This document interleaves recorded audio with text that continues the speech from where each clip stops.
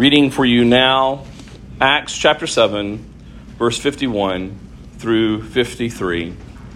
You stiff-necked people, uncircumcised in heart and ears, you always resist the Holy Spirit, as your fathers did, so do you. Which of the prophets did your fathers not persecute? And they killed those who announced beforehand the coming of the righteous one, whom you have now betrayed and murdered, you who received the law as delivered by angels and did not keep it. Faith comes from hearing, and hearing the word of Christ. Let us pray. Our Heavenly Father, we thank you for the proclamation of this word once again. May it be that we would receive these words in any area where we are stiff-necked and uncircumcised of heart and ear, any place in our life where we are resisting the call of the Holy Spirit and not recognizing the proclamation of the righteous one. Help us, Father, to trust only in Christ alone, and therefore also with our hearts love him, obey him, follow him, even unto death. In Jesus' name we pray. Amen. You may be seated.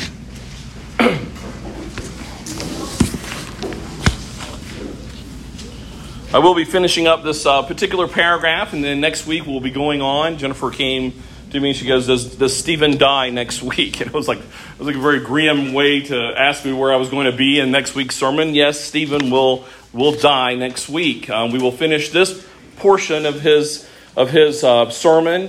Some even say that it was a speech. It definitely was a sermon going through the Old Testament.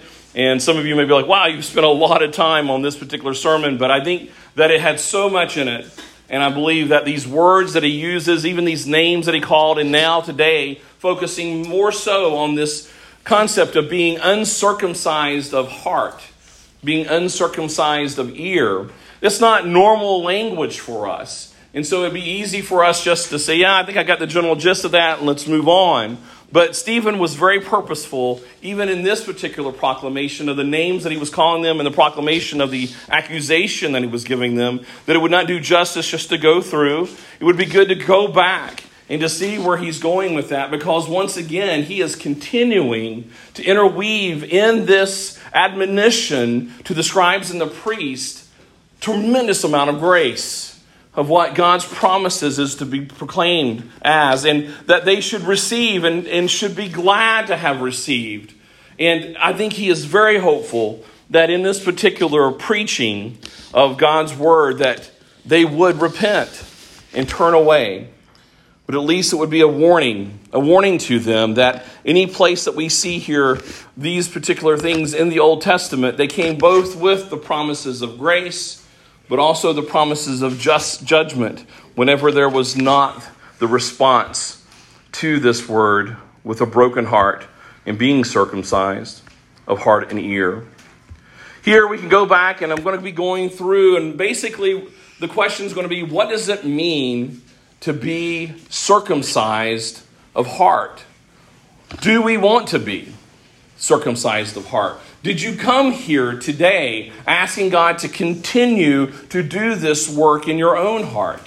I was told by a member last week, and I could tell even in this person's countenance as he was listening to the sermon, that he came prayerfully asking God to rebuke him and to receive the word, knowing that it was going to be a rebuke passage.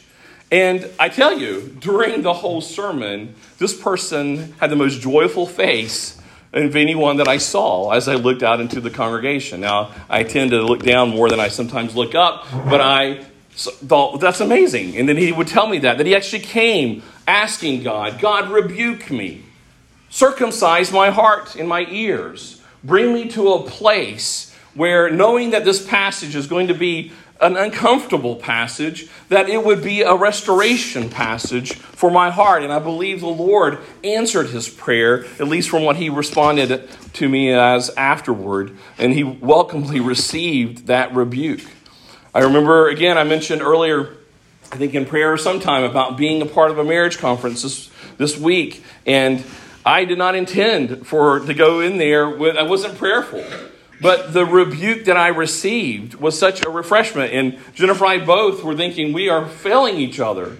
And it was such a restoration of conversation to be able to have my spouse not saying, I'm glad that he was preaching to you about that and that this affected you like it did because you really needed to hear this. And she wasn't like, looking at me like that. That she was looking at me thinking, I need to repent to him. And I was actually writing a note to her saying, I am sorry. Even this morning I judged her wrongly before going to that conference. And he nailed it on the head of how I declare her motives instead of asking her and walking with her and discipling with her. I just went ahead and declared what I assumed was in her heart. And I was rebuked for that.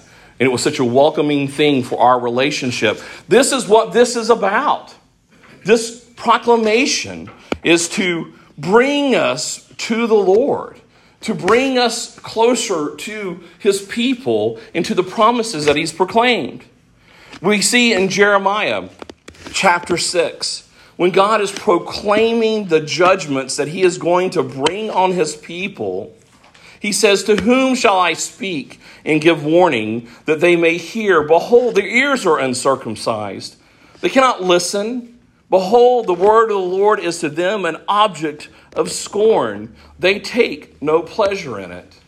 It is obvious from what we can read here, and as long as we've been here, we know the end of the story. Stephen's going to die next week because they did not receive this as an object of blessing and mercy. They saw it as scorn, and they took no pleasure in it. But that's not the only part of the story. There was the opportunity for there to be restoration. There was the potential beauty that could have been there in a reformation of the heart of the people by truly loving the rebuke of the Lord. In Deuteronomy chapter 10, and if you have your Bibles, I would encourage you to go with me on this, verses 12 through 22, Deuteronomy chapter 10. I'm going to be spending a lot of time in the scriptures today trying to just draw out more about what this means in this idea of being circumcised of heart and ear, to be set apart to the Lord in our hearts. I'm going to read now verses 12 and on. It says, and now, Israel, what does the Lord your God require of you? Very similar to what we had read this morning in the proclamation of the gospel. It says, but to fear the Lord your God, to walk in all his ways.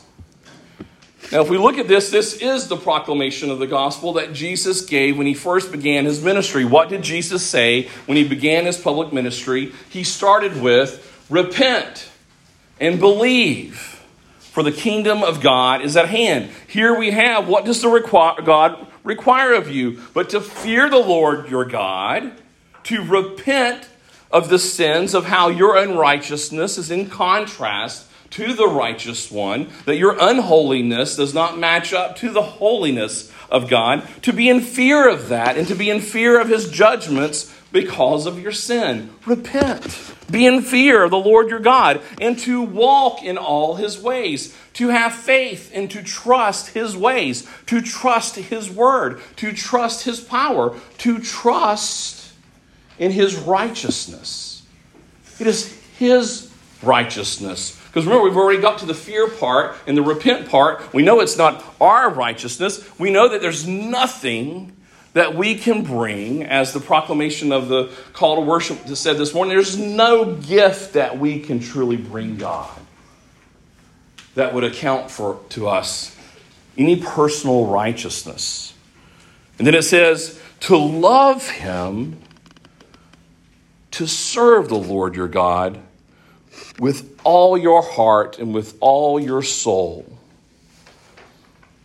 That as this occurs in the proclamation of the gospel, as we repent of our sins and we begin to trust him, something occurs. God is working us through in the process of that salvation, that as we begin to trust him and we begin to see the contrast of trusting him instead of ourselves, we begin to love him. One, that he would be merciful enough to even call us to that place before him. And then when we are now in love with his righteousness, love with his mercy, love with his holiness, it transforms us to desire to serve the Lord with all of our heart, with all of our soul, with all of our mind, with all of our strength. And what is that going to look like?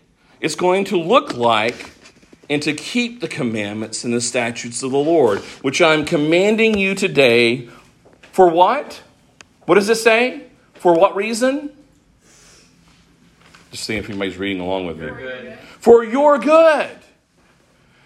So one of the things that we need to stop and think about once again, and I bring this up often, but the scribes and the priest, God is not coming after them because they were obeying his statutes. You know, a lot of times when we think, well, they were legalistic, we're like, well, they were too focused on the law. It wasn't because the scribes and the Pharisees were just so caught up in doing the commandments. No, they were adding to the commandments, they were twisting the commandments, and they were proclaiming in their calling to the other people, in their role of being a shepherd, that people would have to, by their works and their obedience, get the approval of God. Instead of telling them it's not possible for us to be able to do this, the only way that we can live in obedience to God is to be transformed and have our hearts circumcised. It's not that the Old Testament was teaching all about works and law, and then all of a sudden Jesus came and said, hey, I'm going to bring this new idea about love. And then it's going to change everything. You need to forget everything that's in the Old Testament and now listen to me about love. God's been about love and having our hearts circumcised from the very beginning. Not because he's wanting just to have these robots obeying everything that he says. It's for our good. Again, this is the gospel being proclaimed early on. I've lost my place. 14, thank you. Behold, to the Lord your God belong heaven and the heaven of heavens, the earth with all that's in it. Yet the Lord set his heart in love on your fathers and chose their offspring after them, you above all peoples, as you are this day. Circumcise, therefore, the foreskin of your heart, and be no longer stubborn. For the Lord your God is the God of gods, the Lord of lords, the great, the mighty, and the awesome God, who is not partial and who takes no bribe. He executes justice for the fatherless and the widow, and loves the sojourner, giving him food and clothing. Love the sojourner, therefore, for you were sojourners in the land of Egypt. You shall fear the Lord your God. You shall serve him and hold fast to him, and by his name you should swear. He is your praise. He is your God, who has done for you these great things and terrifying things that your eyes have seen. Your fathers went down to Egypt, 70 persons, and now the Lord your God has made you as numerous as the stars of the heaven. In their mix with this continual call, this covenant call from God, declaring to them, you are his people. He chose you. He chose you to receive this law. He chose you to receive this grace. He chose you to receive this love. He loved you first. Therefore, separate, set apart in your heart, your life for the service of him. He loves you. Love him. He set you apart. Now set apart in your heart and in your service, your life to him. Be circumcised, therefore, of heart, and no longer be stubborn. I'm going to reference again, as we see all of these proclamations, and it ties into Acts 2. Keep noticing that he is promising this for them and their offspring. I mentioned earlier the quote from, I think I did finish. I mentioned earlier the quote from Martin Luther, "My conscience is held captive by the word of God." To act against conscience is neither right nor safe. I would think that a lot of people, when I've heard them quote that, and I don't hear it that much, so it's not like I go around everybody saying this all the time, but I've heard people that often like to say the part, and to act against conscience is neither right or safe, that I can't do this in conscience, that there's something wrong with this, or I'm going to have to object or protest in conscience. And I don't hear as often the first part of my conscience being held captive by the Word of God. But it's important for us to remember that our hearts are deceptive. And we need to not confuse what our heart, in its fleshliness, and it's still having the remnants of sin in our life, versus what God is doing to our hearts. What our hearts will say will be deceiving. It will be embracing what is wrong. We have to remember, this proclamation was given to God's people. They had the law put before them, and then they started twisting it and mixing what they said was God's law with their own hearts' thinkings, what they thought was right in their own minds, and then they reshaped it into something that was in total opposition to who God is. So the right understanding of God's word is essential, not just taking bits and pieces like Satan does to proclaim a lie and a deception. Martin Luther said that my conscience has been held captive by the word of God. It wasn't as if it was not there even in the church of that day, but it was confused so much that it was in a language that most people could not even understand. And so they would proclaim the word in Latin, and then they would tell the people what to do as their hearts desired. The same thing that the scribes and the priests were doing here. And the same thing that we do in our own lives. Whenever we desire to use God's word as an affirmation for our own desires. So let us be praying that we would not confuse what is just from our heart separated from God, but we want to know what is truly God's word.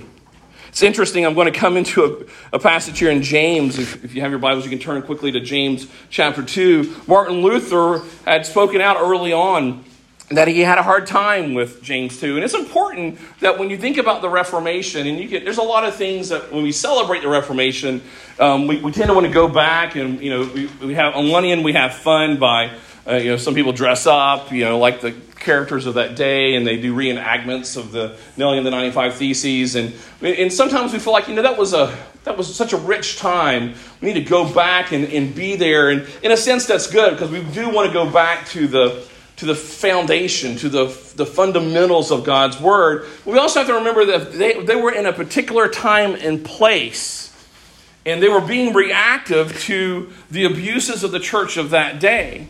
And so, one example is because of all of the icons and all of the things that they were doing inside of the buildings, a lot of the reformers, they said, we need to have nothing pretty in our buildings.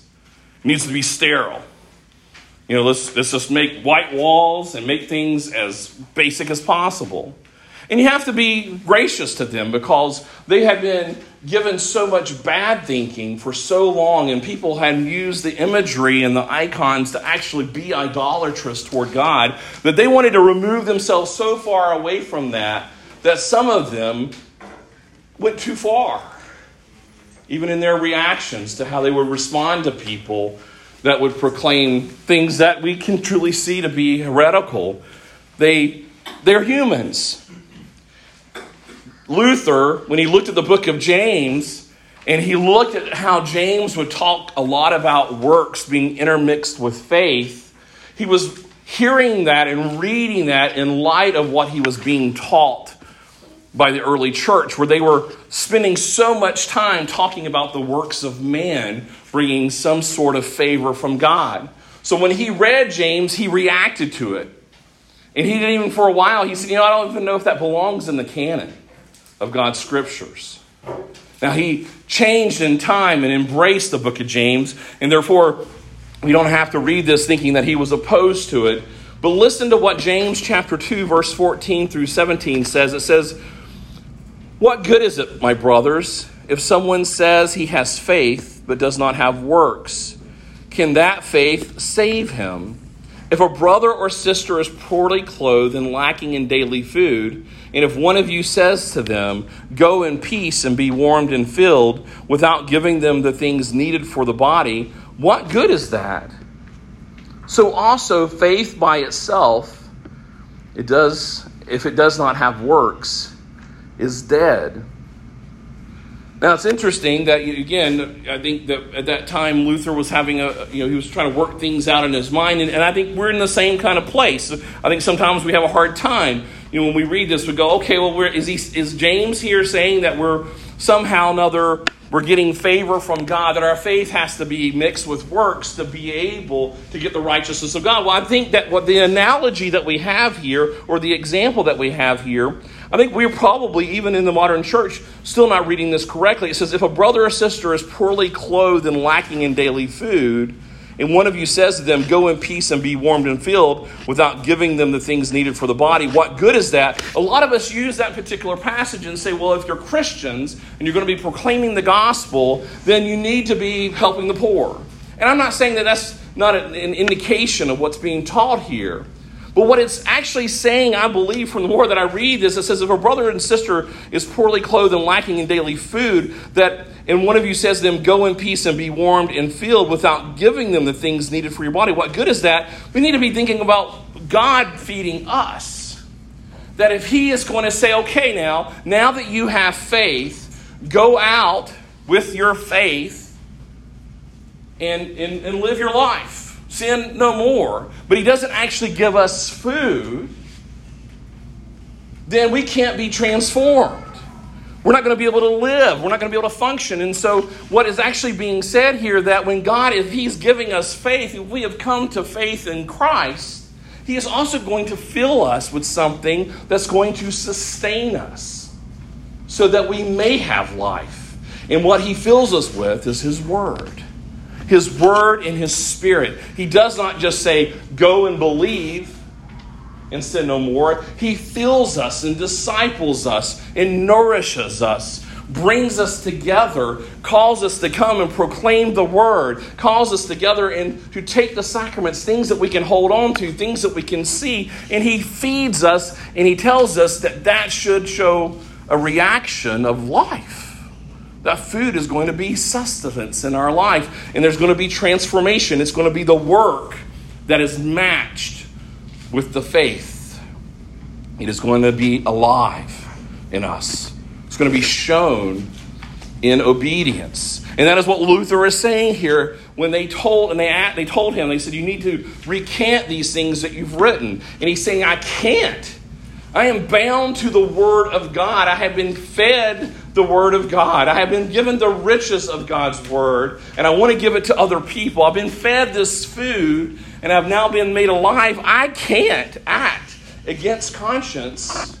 It's like separating his soul from his body. He can't be anything but acting out in obedience to God because his conscience, his soul, is now captive to the very word of God. Moving on, turning to Deuteronomy chapter 30. I'll give you a chance to turn there, starting in verse 1 in a few minutes.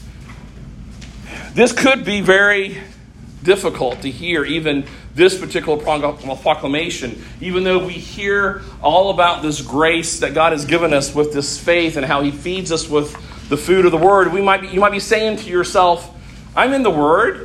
I've read the Bible. I've had a lot of people say, I've read the Bible front and back. I read all the time, and it's just not helping me. It's not helping me change. I'm still stuck in this sin. I'm still not following in obedience. And it could be very disheartening. It's like, I don't know how to get into my heart. We look at the proclamation there in Deuteronomy 10, and it says, in a declarative state, you need to circumcise your heart. And you're like, well, how am I going to do that? I can't. I've tried. I put myself before the word of God, and I cannot. Can we turn the heat down? Or can we turn it off? Are y'all hot in here? A little bit, yeah. I'm just like, I don't know if I'll make it without passing out. We don't turn it down a little bit. I can transition a little bit more to hell preaching if we need to, if It's helpful, but it's a little warm. But Deuteronomy 30, which follows up Deuteronomy 10, is a very hopeful. Still, the gospel being proclaimed, knowing that we cannot do this, even with all of our abilities. It's a reminder to us that we cannot, even by reading our word, or reading our Bibles, reading the Word of God, coming to church all the time, those actions are not going to transform our hearts. Deuteronomy, though, teaches us what's going to happen by the promises of God. It says in verse 1, it says, when all of these things come upon you, the blessing and the curse. Now, this is under the assumption that you're still stuck in your sin. Just like Israel continued to be stuck in their sin. They'd be given a law and they would end up rejecting the law. They said, yes, we're going to do everything you said you're going to do. And then just within moments later, they've made the golden calf. They're in this continual cycle. Well, look at what God says he's going to do. He says, the blessing and the curse which I have set before you, you call them to mind among all the nations where the Lord your God has driven you. And return to the Lord your God, you and your children, obey his voice in all that I command you this day, with all of your heart and with all of your soul. Then the Lord God will restore your fortunes and have mercy on you. And he will gather you again from all the peoples where the Lord your God has scattered you. If your outcasts are in the uttermost parts of heaven, from there the Lord your God will gather you, and from there he will take you. And the Lord your God will bring you into the land that your fathers possessed, that you may possess it. And he will make you more prosperous and numerous than your fathers. And the Lord your God will circumcise your heart and the heart of your offspring, so that you will love the Lord your God with all of your heart and with all of your soul, that you may live. And that the Lord your God will put all these curses on your foes and enemies who persecute you, and you shall again obey the voice of the Lord and keep all his commandments that I command you this day. Keep going back to the word. Keep going back. Yes, you can't do it. God's going to be doing the work, but he's saying keep turning back to the Lord. If you're in this state of mind where you're like, I'm continuing to sin time and time again, it's not working, don't stop. Keep going. We see this in examples from Israel, particularly continuing to falter, but he keeps saying, return, come back to me. I will circumcise your heart and the heart of your offspring. That is the hope that we have for those who embrace covenant theology to baptize their children. The baptism is not going to transform the hearts. We're just trying to obey God and say, God, transform our hearts. Transform the hearts of our children, and keep going back to the Word of God. Don't listen to Satan when he tells you, you know what, it didn't work. You've been reading the Bible, you've been going to church, you've been baptizing people. You know what, let's try something else. Let's go with another thing that might give the appearance of working, that might give the appearance of having some kind of an effect in their life. Keep going back. God is the one who promises that he will transform you. Keep going to church. You're like, you know what? He's just going to be preaching about sin, and I'm kind of tired of it. I need to be encouraged. Well, think about Proverbs 27, 5 through 7. It says, better is open rebuke than hidden love. Faithful are the wounds of a friend. Profuse are the kisses of an enemy. One who is full loathes honey, but to the one who is hungry, everything bitter is sweet. Are you hungry enough to go to the Lord who will fill you with the honey? Are you hungry? Keep going, even for the rebuke. And that's a hard thing. But I tell you, brother and sister, it's the only place to be restored and to be filled is to go before the Lord and to welcome rebuke, even if it's not just rebuke from the preaching, but maybe the rebuke that you hear from your brothers and sisters who may point you back to God's word. Just hearing about a ministry that is dismantling, and it was from a guy that I used to think very, very highly of, and I have to admit to you that I had envy. He's a very personable guy and very charismatic, and people were drawn to him. And I'm just like, I don't have that. I wish I had that. I wish I had that kind of personality. My personality probably just rubs people the wrong way. This guy can just draw people. Well, he eventually started pushing people out of his life that was giving him rebuke. And he was isolating himself because he thought it was slowing him down in his ministry. And now the ministry is being destroyed. And he's not even seeing the things that he once proclaimed to be the hopeful rebuke of the Lord. If you're being rebuked by people in your life or by the Word of God, the things that are rooted in the Word of God, welcome it. It's painful. It's painful. There's some of you here who will rebuke me here and there. And I tell you, it's painful. Like, I have to transition for a bit. They'll say something to me and I'm just like, oh, man, I just want to come back. But no, hold on. And I tell you, it's those things that are so sweet when they get deep down in my heart. And then God, through His Holy Spirit, takes that truth that is based upon the Word, regardless of the people that told me, regardless of the circumstances that may have come. If it's truth and if it's based on the Word, and as it gets into my heart and as the Holy Spirit comes alongside of it, it transforms me. And then I can welcome it. And then I feel renewed. And then I feel the good that comes from being rebuked in the Lord from His Word.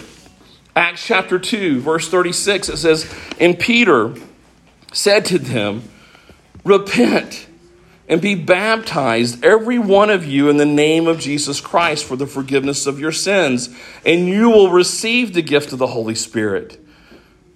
I reference that chapter over and over again. It is the doorway into the gift of the Holy Spirit, the forgiveness of our sins. Welcome the rebuke of the Word of the Lord. Long for it. Demand it. Demand that the ministers of God stick to the Word of God. Children, don't demand a lot of things from your parents when they're doing things, but if they're not teaching something that you see is from the Word of God, say, "Mom, Dad, is that from the Bible?"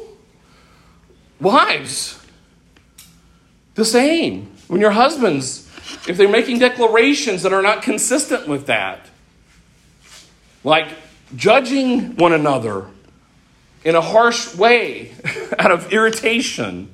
It doesn't matter if the rebuke is accurate to the Word. It's not our place to go in certain ways and to be in a certain posture with that rebuke. The Word of God tells us to rebuke one another in gentleness and in patience, remembering our own place before the Lord. When we do any kind of rebuke outside of that, we are crossing the lines and are no longer being contained in the Word of God. Jeremiah 4 calls again and says, "If you return, O Israel, declares the Lord, to me you should return." We need to continue to keep turning back to the Word. We need to keep asking God to reform our churches, continuing to ask Him, as it says in verse 4, "Circumcise yourselves to the Lord, remove the foreskin of your hearts, O men of Judah, inhabitants of Jerusalem, lest my wrath go forth like fire and burn with none to quench it, because the evil of your deeds." It is our only hope. It is our only rescue, is to keep coming back to the Word of God. Tuesday is election day. Many of us are very hopeful that it will stop the bleed, is all we can really look at it as. It's not going to transform the state of Virginia into some kind of godly state, but we're really hoping that it will stop the tyrannical bleed that we have in our state. But I'm not very hopeful overall, regardless if it could be a landslide for Yunkin this week. Because I don't know if the churches, if the pulpits and the people of God have circumcised hearts for the law of God. That they are in obedience to wanting to immerse themselves amongst the rebuke of the Lord. That is how the state of Virginia was established, were by people who were of that nature at one time. And therefore, a birth, what comes from that, the action that came forth, the obedience that came forth from that, was a people trying to submit themselves unto the King of all kings instead of a king of another nation.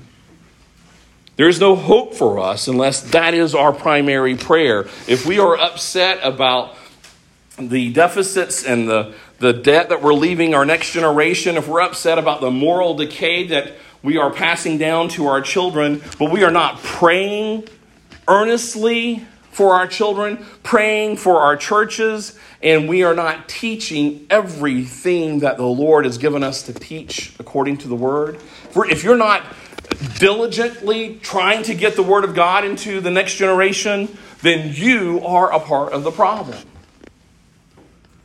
You might as well say, I'm going to embrace all of this debt. I'm glad I'm giving them that.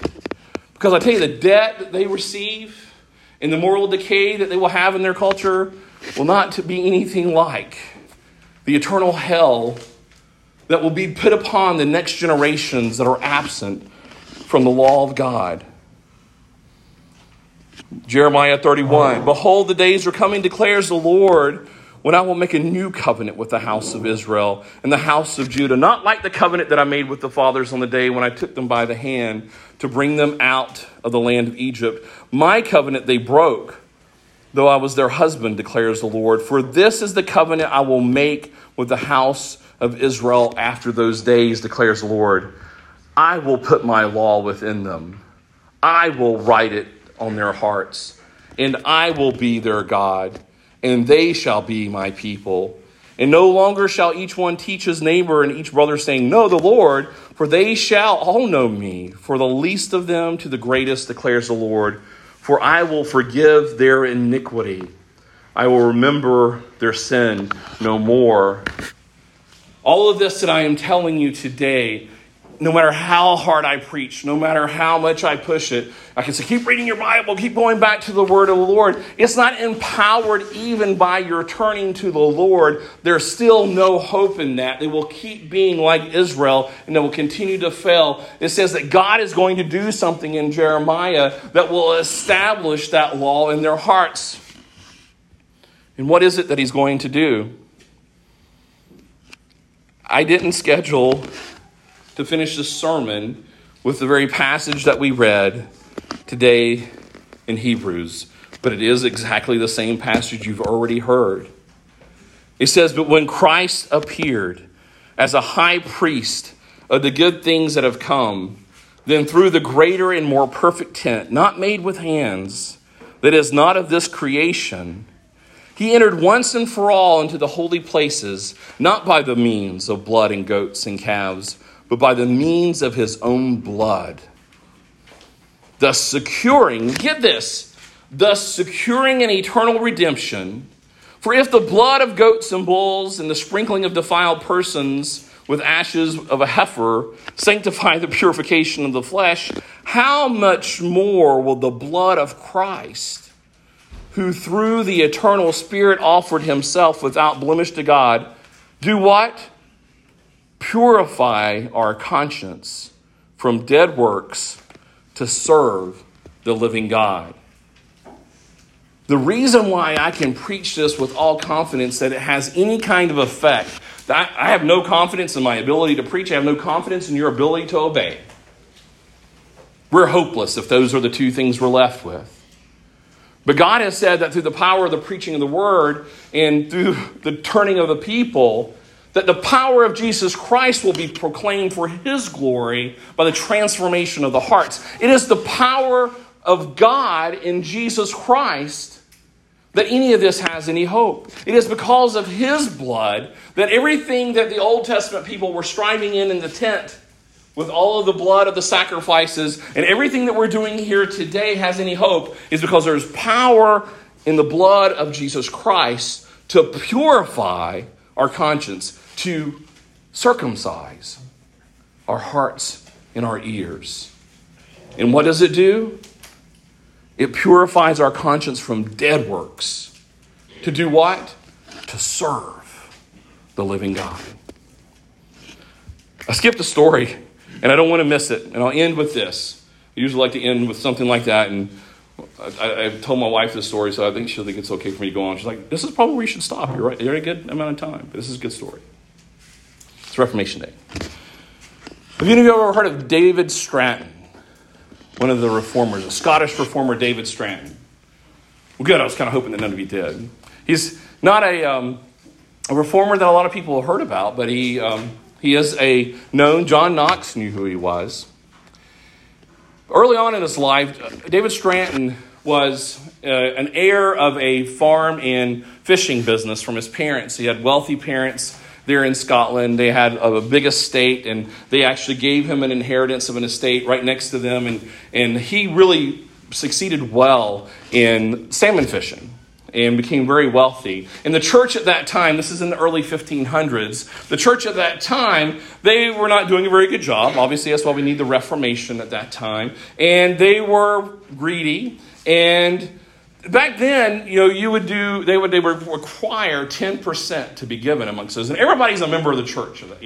That's the way the communities were at that time. Everybody was a part of the church in some way. And they would send vicars out to get 10% of whatever people were providing. And most people were farmers, or they had plants and they had animals. And so they would take that. If you go to Scotland today, you will actually see barns near the church buildings where they used to be storehouses of that, what they would call tithes. I don't know if I'm pronouncing it right, but that was what they would use, and it meant tenth.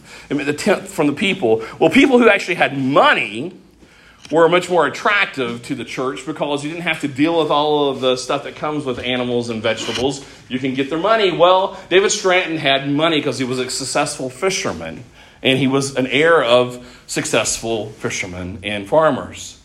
And so he had money, but he wasn't a religious man. He was not involved in the church, and he didn't care about the church, but he was very successful at fishing. And so they came to him, and they said, you need to give us 10% of your money.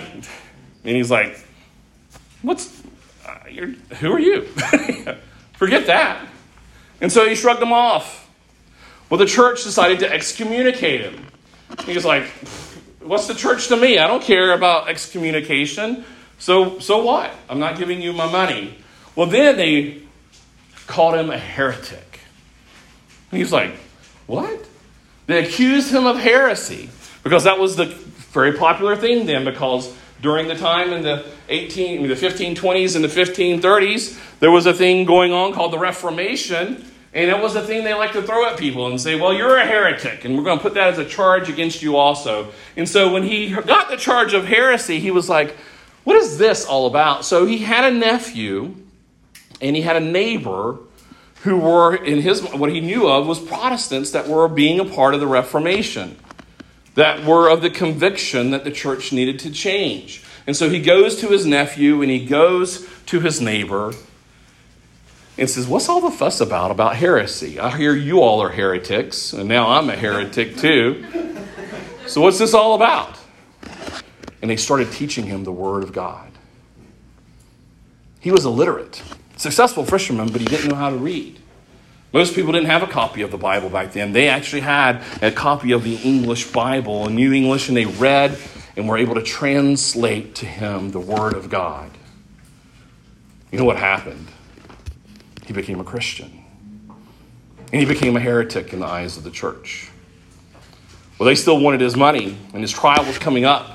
And so when he was at the trial, they thought they would throw a question. They thought they would throw some questions at him that probably were pretty easy for someone who was irreligious. They said, do you believe in purgatory? And he said, no. And they said, well, do you believe that Christ's blood is sufficient to atone for your sins?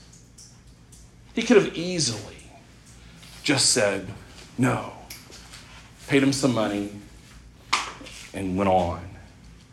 But the Word of God had bound his conscience. He had become a fisherman for Jesus Christ. And he said, yes, Jesus' blood is sufficient to atone for my sins. So they took him up on a hill between Edinburgh and the, what was the name of it? The ports of Leith, where all of the fishermen villages could see when they lit him on fire. And they killed him. Because he was bound by the Word of God, they killed him. But all of those villages saw that fire. And they began to be converted to Christianity in the true hearing of God's Word. There was nothing in David Stratton that had any power of himself. There was nothing in his nephew and in his neighbor. But But it was the power of the Word of God that transformed him and transformed that area and transformed Scotland for a season. Unfortunately, they have turned away. And unfortunately, we are turning away, and we have turned away to our nation.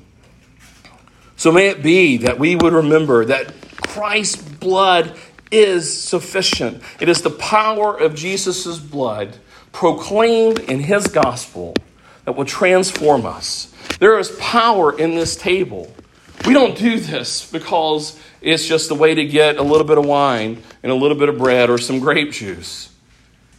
We trust that God will do his work in transforming our hearts by being obedient to the King of Kings.